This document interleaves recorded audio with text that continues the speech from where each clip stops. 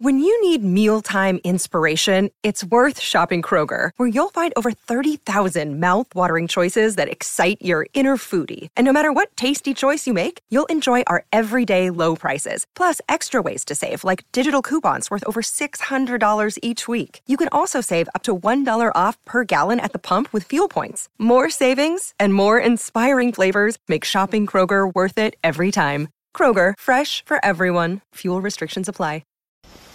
Well, howdy there, Internet people. It's Bo again. So today we're going to talk about one of the great historical speeches that has been given in recent memory, and that was that very concise speech given last night by President Trump.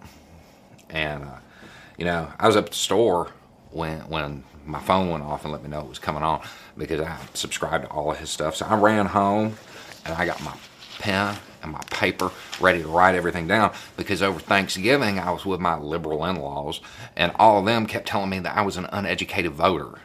And they kept asking me questions that, I'll be honest, I didn't know the answers to. I didn't know the answers to him because he's president. Just the man knows what he's doing.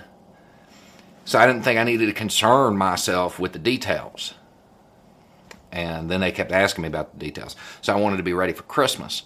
And I wrote everything down, that all the evidence that he presented. And I watched that 45-minute thing twice. Hour and a half I spent, because I thought I missed the evidence the first time, but turns out he must be saving that for later, And all he talked about was how there was like the big dump of votes late in the night. And I know he must be just lulling them into a false sense of security, because we all kind of knew that the mail-in ballots were going to be heavily in favor of Biden, because he told all of his supporters via every way possible that those weren't good to use. So I know it's just a trick, 4D chess and all that. And, so I got my blank piece of paper here, and then I'll be honest, I was a little despondent. I was a little upset about it all. And then I realized, when my phone went off, because I got, I'm a member of his fan club and everything, and I got the personal mass text message from him that was requesting more money for his defense fund.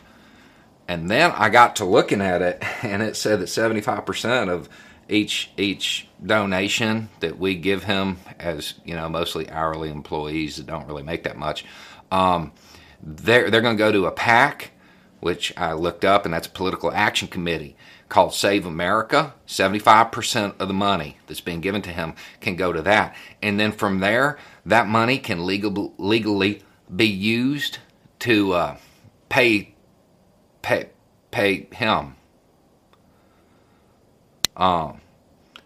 It could just go into his pocket. But I still have faith that President Trump is not, scamming people. This is an honest man that's done a lot of good in the world, and he's always been very truthful and upfront. He doesn't have a long history of making. Okay, so look, Democrats are bad. All right, it's that simple. It is that simple. And at the end of the day, we all know that.